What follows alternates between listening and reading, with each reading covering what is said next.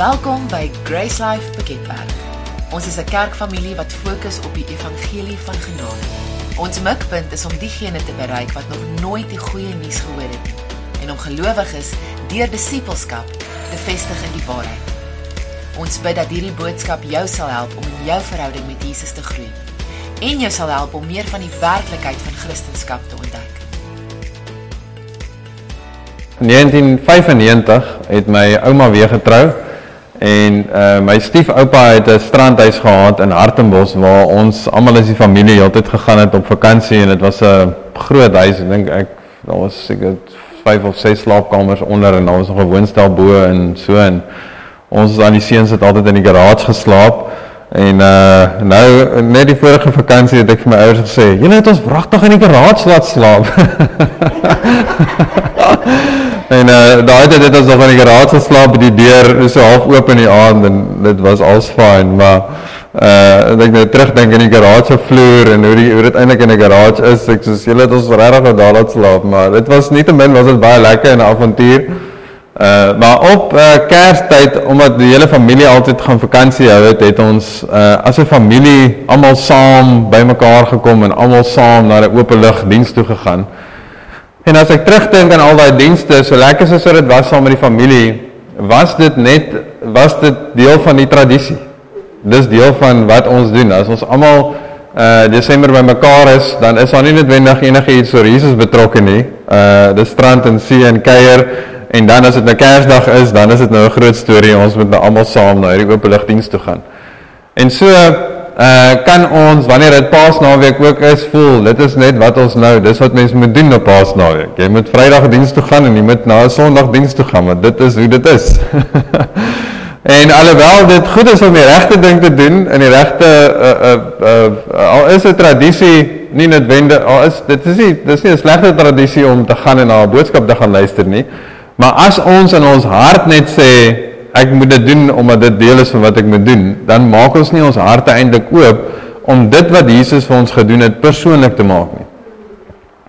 En ek weet nie of julle al so daaraan gedink het nie, maar dit wat Jesus kom doen het, is vir almal persoonlik in die wêreld. Dis nie net vir ons persoonlik nie, hy het dit persoonlik vir almal gedoen, nie almal besef hoe persoonlik dit vir hulle is nie. En as jy net hierdie vraag persoonlik kan antwoord vir jouself in hierdie naweek en in hierdie tyd, is wat het Jesus se kruisiging, of wat beteken Jesus se kruisiging vir my, wat beteken Jesus se opstanding vir my, wat beteken dit vir jou persoonlik? En alhoewel daar vakansie daar tussen is, en party van julle werk dalk al is dit vakansie daar, is ons altyd nog steeds besig om klomp dinge te doen. Maar kies ergens 'n tyd wat jy net gaan stil sit en net gaan dink daaroor. Tyd maak om te dink, wat is dit wat Jesus vir jou beteken? Wat het sy opstanding werklik vir jou beteken? En 'n maklike onderskeiding vir wat die kruisiging en die opstanding beteken het, in Romeine 4:25 sê dit, praat van Jesus wat oorgelewer is ter wille van ons misdade en opgewek is ter wille van ons regverdigmaking.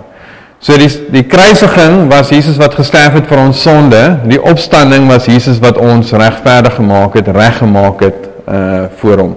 So jy kan gaan dink daaraan, wat is dit wat dit vir my persoonlik beteken dat ek reg is voor God?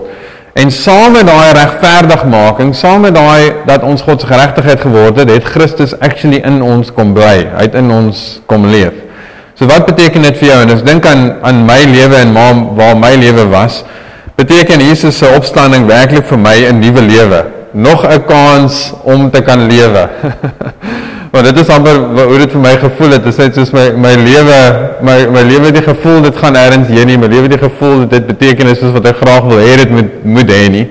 Maar soos wat ek Jesus ontdek het vir wat hy vir my gedoen het, het ek gevoel, nou kry ek 'n kans om werklik te kan lewe. In plaas van om heeltyd vasgevang te wees in skuldgevoel en 'n gevoel van jy is nie goed genoeg nie, en eintlik, as ek dit so kan beskryf, net voel of ek heeltyd verdedig. Ek verdedig heeltyd net om dit is 'n damwal wat besig is om te breek. Ek dink dit al, dit is besig aan die gate toe te druk. Ek sê actually besig om 'n nuwe damwal te bou nie. Nou voel ek, ten minste nadat ek Jesus ontdek het, ek is besig om te bou en vorentoe te gaan en iets te doen met my lewe, in plaas van om net te oorleef met my lewe. In Romeine 6 vers 4 beskryf dit eintlik so goed. Ons is dus saam met hom begrawe deur die doop in die dood, sodat net soos Christus uit die dood uit opgewek is, deur die heerlikheid van die Vader, ons ook so in 'n nuwe lewe kan wandel. En vat hierdie regtig in jou hart vandag, dat dit wat Jesus gedoen het, was nie net 'n afsonderlike ergens daar buite iets nie. Alles wat hy gedoen het, het te doen met jou. As ek kyk na die laaste deel van hierdie vers, dat ons ook in 'n nuwe lewe kan wandel. Dit het alles te doen met ons en wat hy vir ons gedoen het. 2 Korintiërs 5 vers 21 sê, want hy het hom wat geen sonde geken het nie, sonde vir ons gemaak, sodat ons kan word die geregtigheid van God in hom. Nou die laaste deel van daai vers is maar net in die ou Afrikaanse vertaling het hulle die meeste van die tyd skryf hulle die werkwoord in die begin, maar ons is nou gewoond aan die werkwoord aan die einde, wat dit eintlik maar net bedoel is, sodat ons die geregtigheid van God kan word in hom. Nou, die eerste deel van hierdie vers sê, want hy het hom wat geen sonde geken het nie, so Jesus het nie sonde geken nie, so met ander woorde, hy het nooit gesondig nie, nie een keer nie, nie in sy gedagtes nie, nie in sy aksies nie in sy houding nie, nooit nie. En dit is nogals amazing. En as jy dink aan hoe heilig Jesus was, en hoe sondig die wêreld was, dat hy het sonde vir ons geword, wat nooit eers aan sonde geraak het en weet hoe dit proe nie, het hy sonde vir ons geword, sodat ons sy geregtigheid kan word. So die hele wêreld se sonde het Jesus op hom gevat om iets vir ons te gee. In Jesaja 40 vers 2 is dit vir my, dit beskryf eintlik, en as jy die Bybel eintlik gaan lees en bietjie gaan kyk, is dit byvoeglike naamwoorde. Is dit wat dit is? Maar kom ek sê maar net eerder so, woorde wat net meer verduidelik wat Jesus kom doen het. Dat byvoorbeeld in Efesiërs, dan sal dit nie net sê, en Paulus sê, deur die genade is ons gered nie. Dit sê, deur die rykdom van God se genade. Dat is altyd 'n beskrywing by van hoe ekstreem God se liefde eintlik is. En dieselfde met Jesus se vergifnis. Jesus het nie net vir ons sonde betaal nie, hy het dubbel vir ons sonde betaal.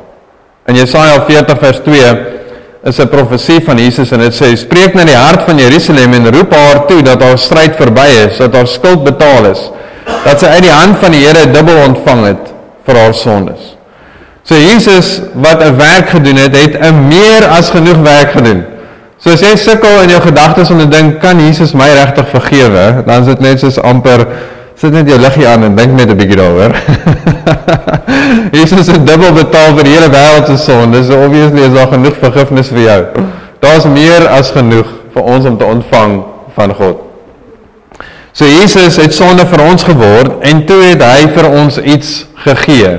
En hierdie is eintlik die boodskap wat die wêreld moet hoor, want meeste van die wêreld het die boodskap al gehoor, dat Jesus het vir my sonde gesterf. Maar dit is waar hulle bly. Hulle het net fire insurance en dit is dit. Wat hulle nodig het om te weet, is wat het Jesus vir hulle kom gee. Daar was 'n ruil transaksie. Daar was nie net Jesus wat vir hulle sonde kom sterf nie, daar was iets wat Jesus vir hulle kom gee het. En dit is, soos wat dit sê, sodat ons die geregtigheid van God kan word in hom. God het vir ons sy geregtigheid kom gee. Nou geregtigheid beteken ons, wanneer ons God se geregtigheid word, dan beteken dit ons is 100% reg voor God 100% van die tyd. So as jy kyk na die prentjie, want wat baie mense doen, as ek dink aan baie van die leuns wat mense glo, wat is dit, dis 'n halwe waarheid. Dis altyd soos, ja, die helfte is waar, maar die ander helfte is nie waar nie. En dit is wat die vyand kom doen, hy vat die waarheid en hy verdraai dit net so bietjie. Dat baie mense, ek dink meeste mense het die persepsie van God is heilig, en hy is soos 'n superheilig. Maar dan die leuen wat hulle daarmee glo is, hy is heilig en ek is nie, so ek kan nie verhouding met hom hê. Die tweede deel is die leuen deel. As jy gaan kyk na God is heilig, en God is heilig, maar God het na ons gekyk en gesê, ons is heilig genoeg om verhouding met hom te hê nie, so hy gaan sy heiligheid vir ons gee, sodat ons verhouding met hom kan hê. As jy dan die tweede deel vat en die waarheid daarby sit, dan maak dit eintlik dit switch eintlik die hele prentjie om. In plaas van ons wat voel dat ons nie goed genoeg is nie, sien ons nou dat ons wel goed genoeg is om verhouding met God te hê. So geregtigheid beteken heiligheid, dit beteken die toestand wat jy behoort te wees, en ek hou van daai definisie, want dit voel partykeer soos, ja, ek weet, ek moet nog daar kom. Ek kan nog sien hoe ek nog moet groei in sekere areas, en geregtigheid sê, dat God jou hanteer soos wat jy veronderstel is om te wees, so wat sy geregtigheid is. So wanneer God na jou kyk, dan aanvaar hy jou, want jy dra sy geregtigheid. So op die kruis was Jesus hanteer as 'n sondaar, sodat ons nou hanteer kan word as God se geregtigheid.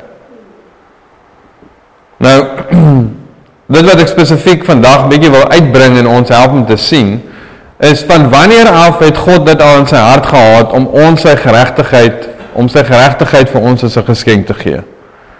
Van wanneer af het God dit al in sy hart gehad om te sê, hy wil ons sy geregtigheid maak.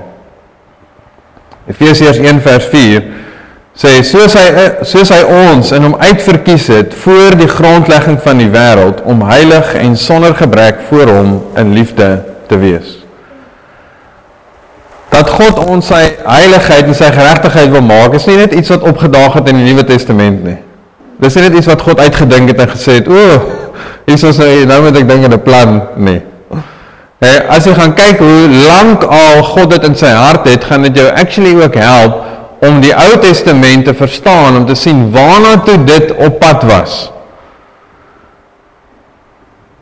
So wat was, kom ons begin by die begin, wat was in God se hart in die skepping vir sy verhouding met die mens?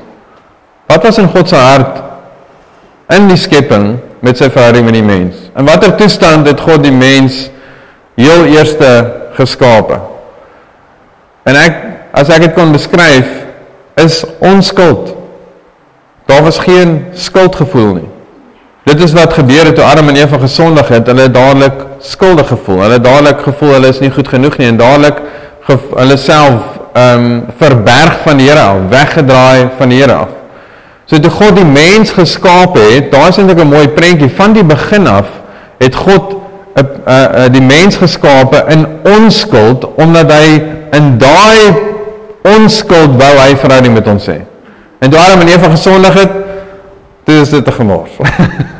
Toe is ons in sonde gebore en dis is in skuld, en nou het ons eintlik hierdie probleem. So, dit wat in God se hart was, van Adam se tyd af, is nog steeds in God se hart. Dat ons in onskuld voor hom kan staan, en sy geregtigheid gee ons daai geleentheid, om in onskuld voor hom te wees, sodat ons 'n verhouding met hom kan hê. Romeine 3 vers 19, ek moet nou lees van vers 19 af, en ek gaan nie in detail oor al hierdie verse kan gesels vanoggend nie, maar Romeine 3:19 sê, nou weet ons dat alles wat die wet sê, hy dit sê vir die wat onder die wet is, sodat elke mond gestop en die hele wêreld voor God doemwaardig kan wees.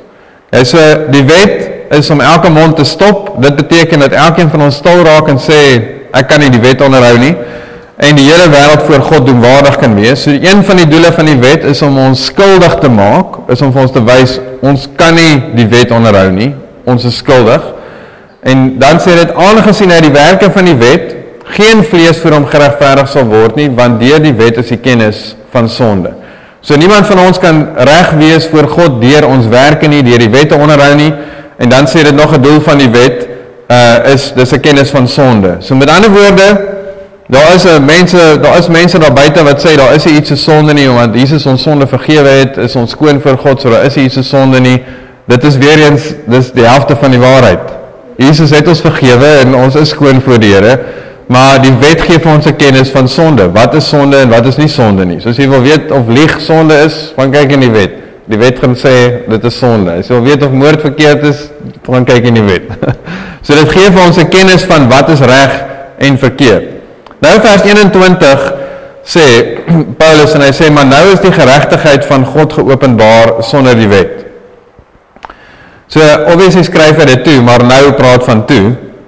Geregtigheid, nou is die manier om reg te wees voor God, aan ons geopenbaar. Dis nou bekend gestel en dis nie deur die wet nie. Dis nie vir ons om deur die wet te onderhou nie. En dan sê hy, terwyl die wet en die profete daarvan getuig.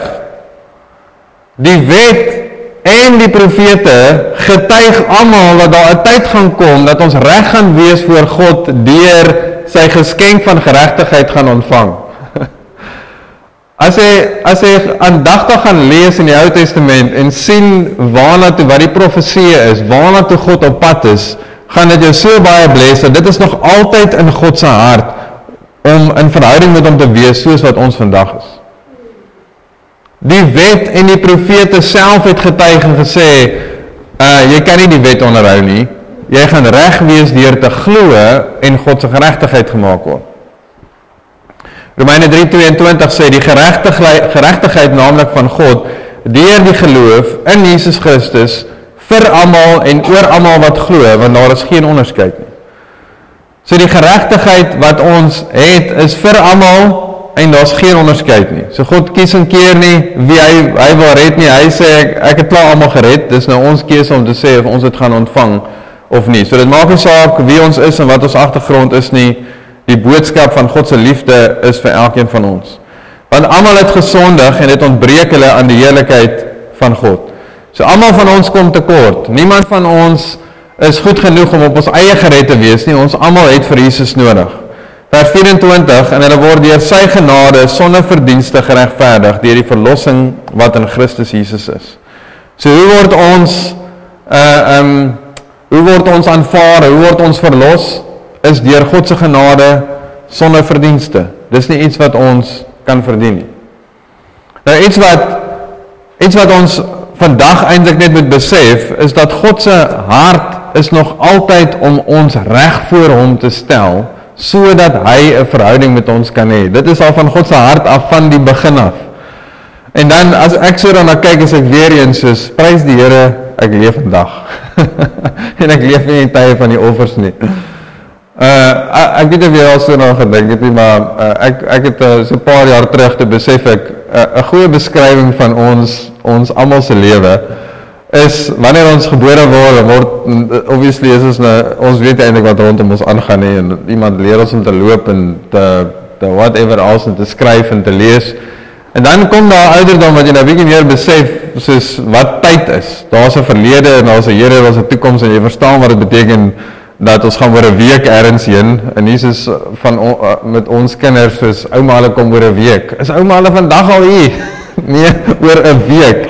'n week is 7 dae, 1, 2, 3, 4.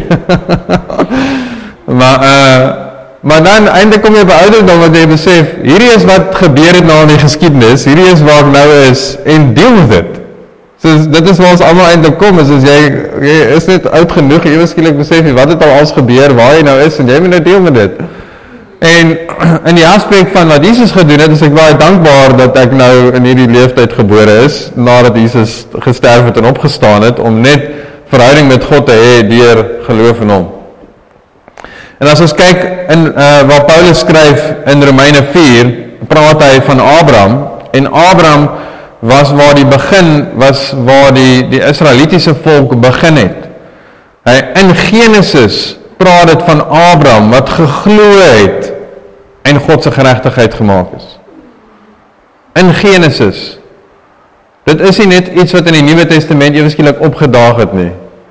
Romeine 4 vers 1, wat sal ons dan sê, het Abraham ons vader na die vlees verkry? Want as Abraham uit die werke geregverdig is, het hy iets om op te roem, maar nie teenoor God nie. So Paulus sê, as Abraham reg was voor God deur sy werke, dan kon hy geroem het. Dan kan hy gesê het, kyk wat het ek alles gedoen en wat het ek alles bereik. Maar dit is ook om Paulus sê, hy roem nie, maar hy is nie reg voor God deur sy werke nie. Vers 3 sê, want wat sê die skrif? Abraham het in God geglo en dit is hom tot geregtigheid gereken. Nou hierdie is 'n aanhaling, ek gaan dit net vir ons lees in Genesis 15 vers 6, wat sê, en hy het in die Here geglo en hy het hom dit tot geregtigheid gereken. Nou die enigste verskil tussen Abraham se geregtigheid en ons geregtigheid is, Abraham kon net tot sy rekening gehad het dat hy God se geregtigheid is.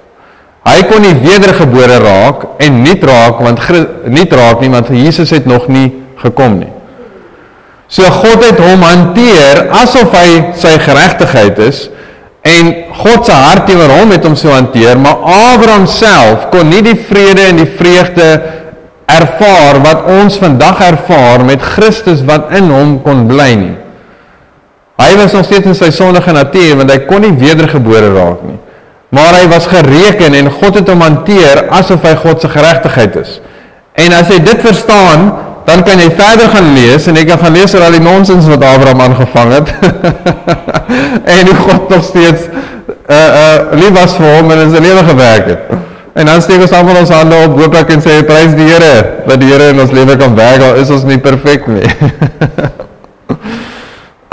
Vers 4, Romeine 4, vers 4 sê, maar aan hom wat werk, word die loon nie na guns toegereken nie, maar na verdienste.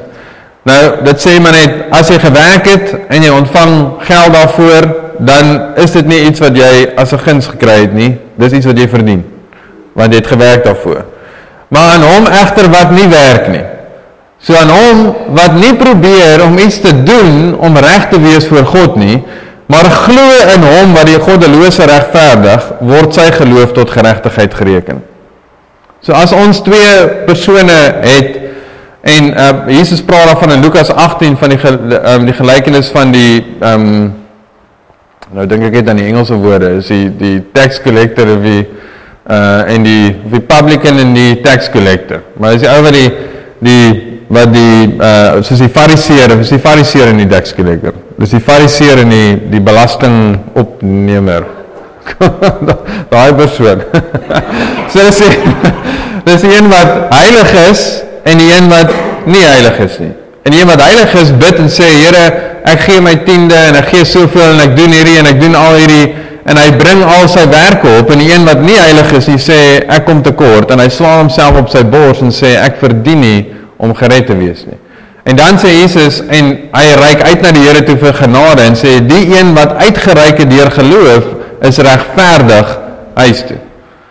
So hierdie persoon wat aan hierdie kant probeer werk om reg te wees vir God en dalk baie heilig lewe, teenoor iemand wat aan hierdie kant sê, ek is nie goed genoeg nie en dalk die ergste sondaar is wat ons ken en sê, Here, ek reik uit na u genade vir redding.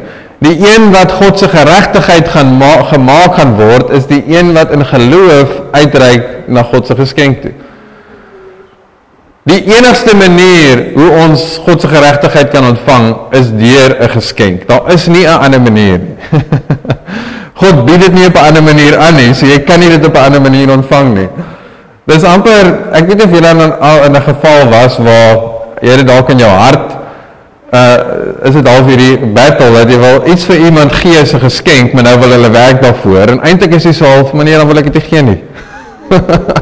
As jy nou iets wil terugdien vir dit, dan wil ek dit nie gee nie, want dit kom uit my hart uit as 'n geskenk. Ek verwag niks terug nie.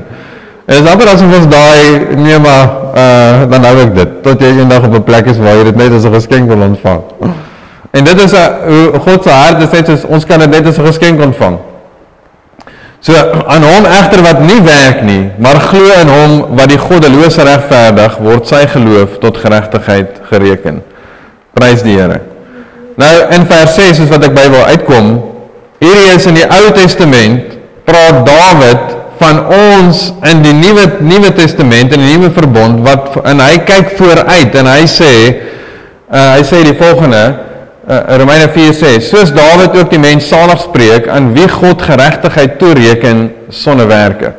So basies sê dit, Dawid kyk vooruit en sê, julle kan maar baie dankbaar wees, julle wat gaan kom, en wat God gaan die geregtigheid gaan toereken sonder werke. Dan sê hy, welgeluksalig is hulle wie se ongeregtighede vergewe en wie se sondes bedek is. Welgeluksalig is die man aan wie die Here die sonde nie toereken nie. So welgeluksalig in die Engels gebruik die woord blessed. Nou die woord blessed, en as jy hierdie gaan raak sien vandag, gaan dit ook jou, regtig vir jou hart baie beteken. Die woord blessed in die Bybel het partykeer finansiële konteks, maar dit is nie die hoofbeskrywing van die woord nie. Okay? Die woord blessed beteken in Engels the kind of happiness that comes from receiving favor from God. En die Afrikaanse woord is geseënd. So dis 'n vreugde of geluk wat kom wanneer ons guns by God het. Nou vat hierdie as 'n definisie vir die woord geseënd. Geseënd is 'n diep vreugdegevulde tevrede hart wat nie verander as gevolg van negatiewe omstandighede nie. So wanneer ek sê ek is geseënd, dan bedoel ek het 'n diep vreugde in my hart, 'n tevredenheid in my hart wat nie verander as gevolg van my omstandighede nie, omdat Christus in my bly. Dis wat dit beteken om geseënd te wees. Want jy kan in die finansiële aspek baie geseënd wees, maar nie actually geseënd wees nie. In jou hart nie. Geseënd, om geseënd te wees, is om 'n diep vreugdegevulde tevrede hart te hê, wat nie verander as gevolg van negatiewe omstandighede nie. En dit is wat ons in Christus het. Is hierdie diep tevredenheid, hierdie diep vrede, hierdie diep vreugde in die diepte van ons hart, omdat Jesus vir ons gesterf het en vir ons opgestaan het. Dis hoekom Dawid sê, welgesalig of gelukkig, geseënd is hulle, menende ons, wie se ongeregtighede vergewe en wie se sondes bedek is. Welgeluksalig, geseënd is die man aan wie die Here die sonde nie toereken nie. En ek wil net die Psalm 32 vers 1 en 2 vir ons lees, dat jy kan sien dit kom uit die Ou Testament uit. Welgeluksalig is hy wie se oortreding vergewe, wie se sonde bedek is. Welgeluksalig is die man aan wie die Here die ongeregtigheid nie toereken nie, en in wie se gees geen bedrog is nie. Daai beskrywing is eintlik so mooi en so profeties van, daar's geen bedrog in ons gees nie, dat in ons gees deel is die deel waarin ons wedergebore raak en God se geregtigheid word. So even Dawid kyk vooruit en sê, geseënd is ons. Nou is die vraag, ons wat nou leef, het ons dalk nie, maar dalk is dit, het jy werklik al dit wat Jesus vir jou gedoen het dit 'n impak op jou hart al gehad? Maak dit 'n verskil in jou lewe wat Jesus vir jou gedoen het? Of is dit net 'n waarheid op 'n bladsy? Is dit net iets wat jy hoor wat mense van praat? Of kan jy actually in jou hart sê, Jesus het vir my opgestaan? Daar's 'n verskil, dalk kan jy, sê jy net Jesus het opgestaan, of sê jy Jesus het vir my opgestaan?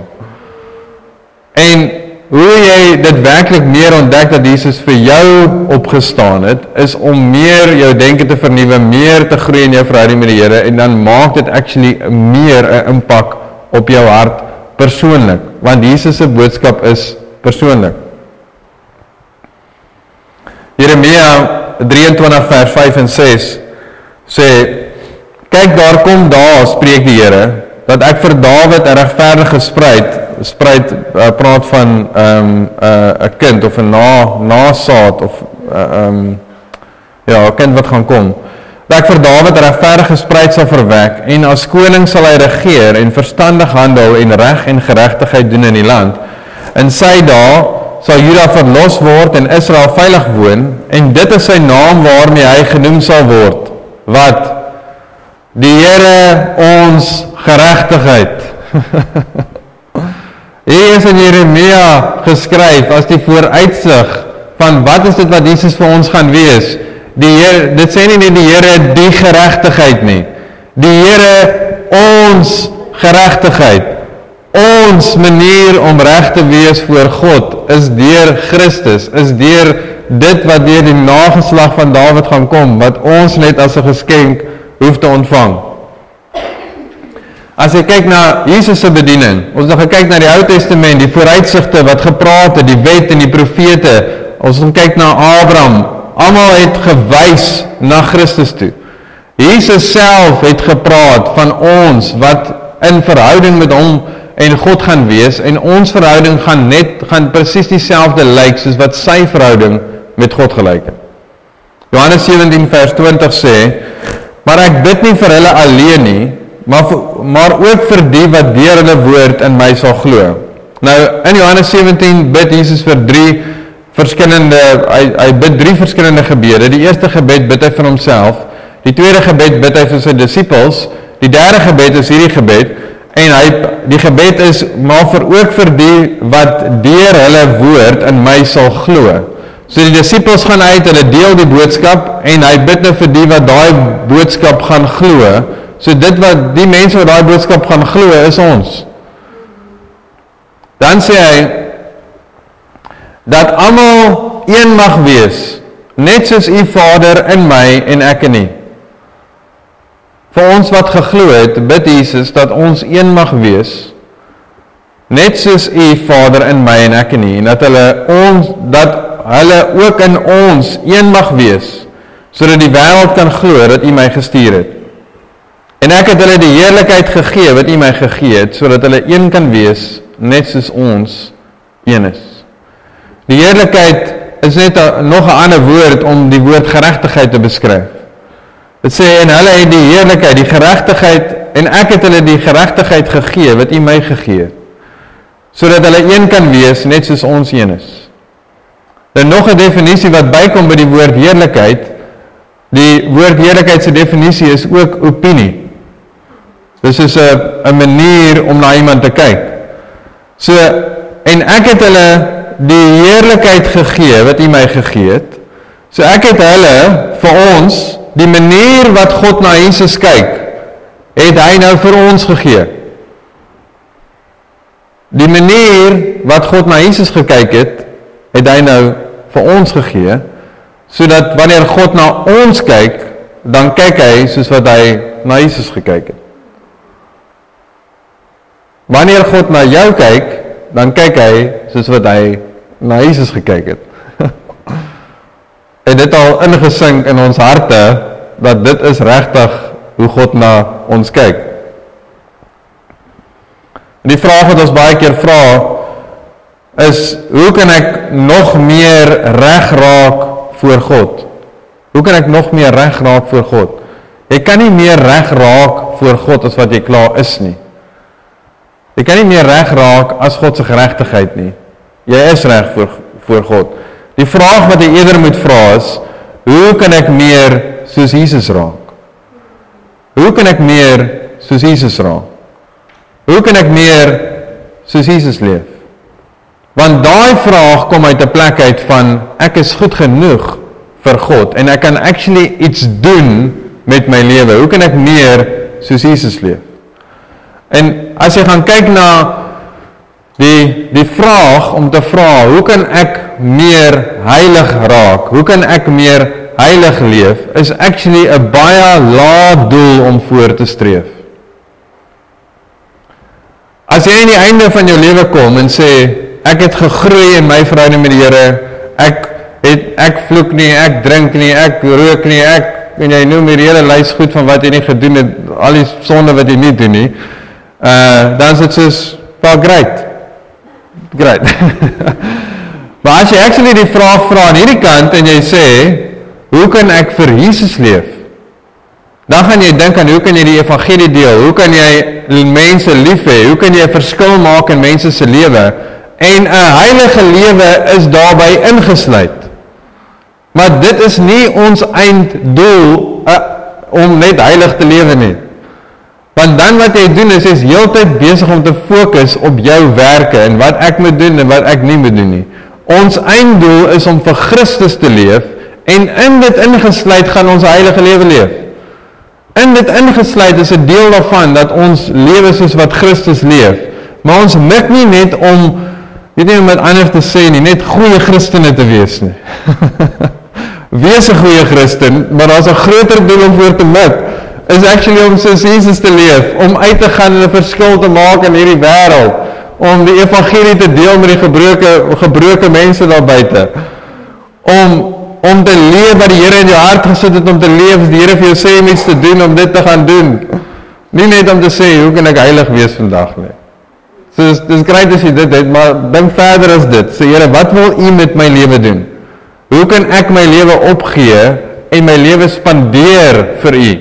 Dat ek aan die einde van my lewe kan kom, wat Paulus gesê het, ek het gedoen wat die Here wou gehad het, ek moet doen. Wat is die geregtigheid nie? Dit is nie iets waarvoor jy kan werk of verdien nie. Dit is nie iets wat jy kan koop nie. Dit is nie iets wat jy net tydelik het nie. God se geregtigheid is God se heiligheid. Dit is 'n geskenk en dit is permanent. Van die begin van die skepping af wou God al hê dat ons heilig en sonder gebrek voor hom in liefde moet wees. En hy het dit vir ons moontlik gemaak deur Jesus wat gesterf het en opgestaan het. God, ons geregtigheid. Al wat aan ons kant oorbly is, aanvaar jy dat God die geskenk vir jou gee sonder enige voorwaardes.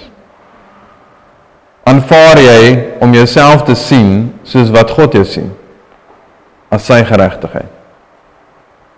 Amen. Here, dankie dat ons hierdie waarhede in u woord kan sien en dat ons sal aanvaar wat u van ons dink. Of voel ons partykeer dat ons nie goed genoeg is nie, of voel ons partykeer dat ons tekort kom. Dankie dat ons onsself sal sien soos wat u ons sien. Die Here ons geregtigheid. As jy in Christus is, as jy Jesus aangeneem het, dan is jy reg voor God. God sien jou soos wat hy vir Jesus sien. God hanteer jou soos wat hy vir Jesus hanteer. Dit was al God se hart van die begin van die skepping af, om jou heilig en gebrek voor hom in liefde te hê. As jy net daarna kyk, is al so baie goed wat daarmee saamgaan, want dit kommunikeer so baie dat ons kosbaar is vir die Here. As dit alles is wat die Here vir ons gedoen het, hoe lief het hy nie vir elkeen van ons nie.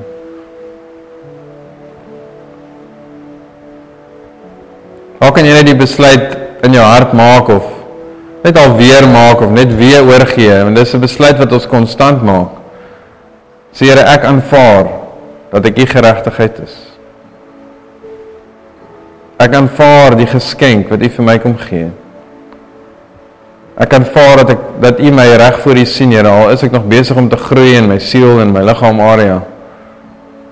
Maar dankie dat my gees deel 100% u geregtigheid is.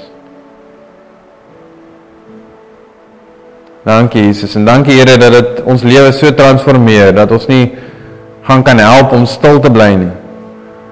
Dat ons die goeie nuus met ander mense sal kan deel, sodat hulle u kan leer ken vir wie u is. Dat hulle kan uitvind dat u gekom het om die geregtigheid waarvoor hulle so hard werk, dit te kan ontvang as 'n geskenk. Dankie Jesus. Amen.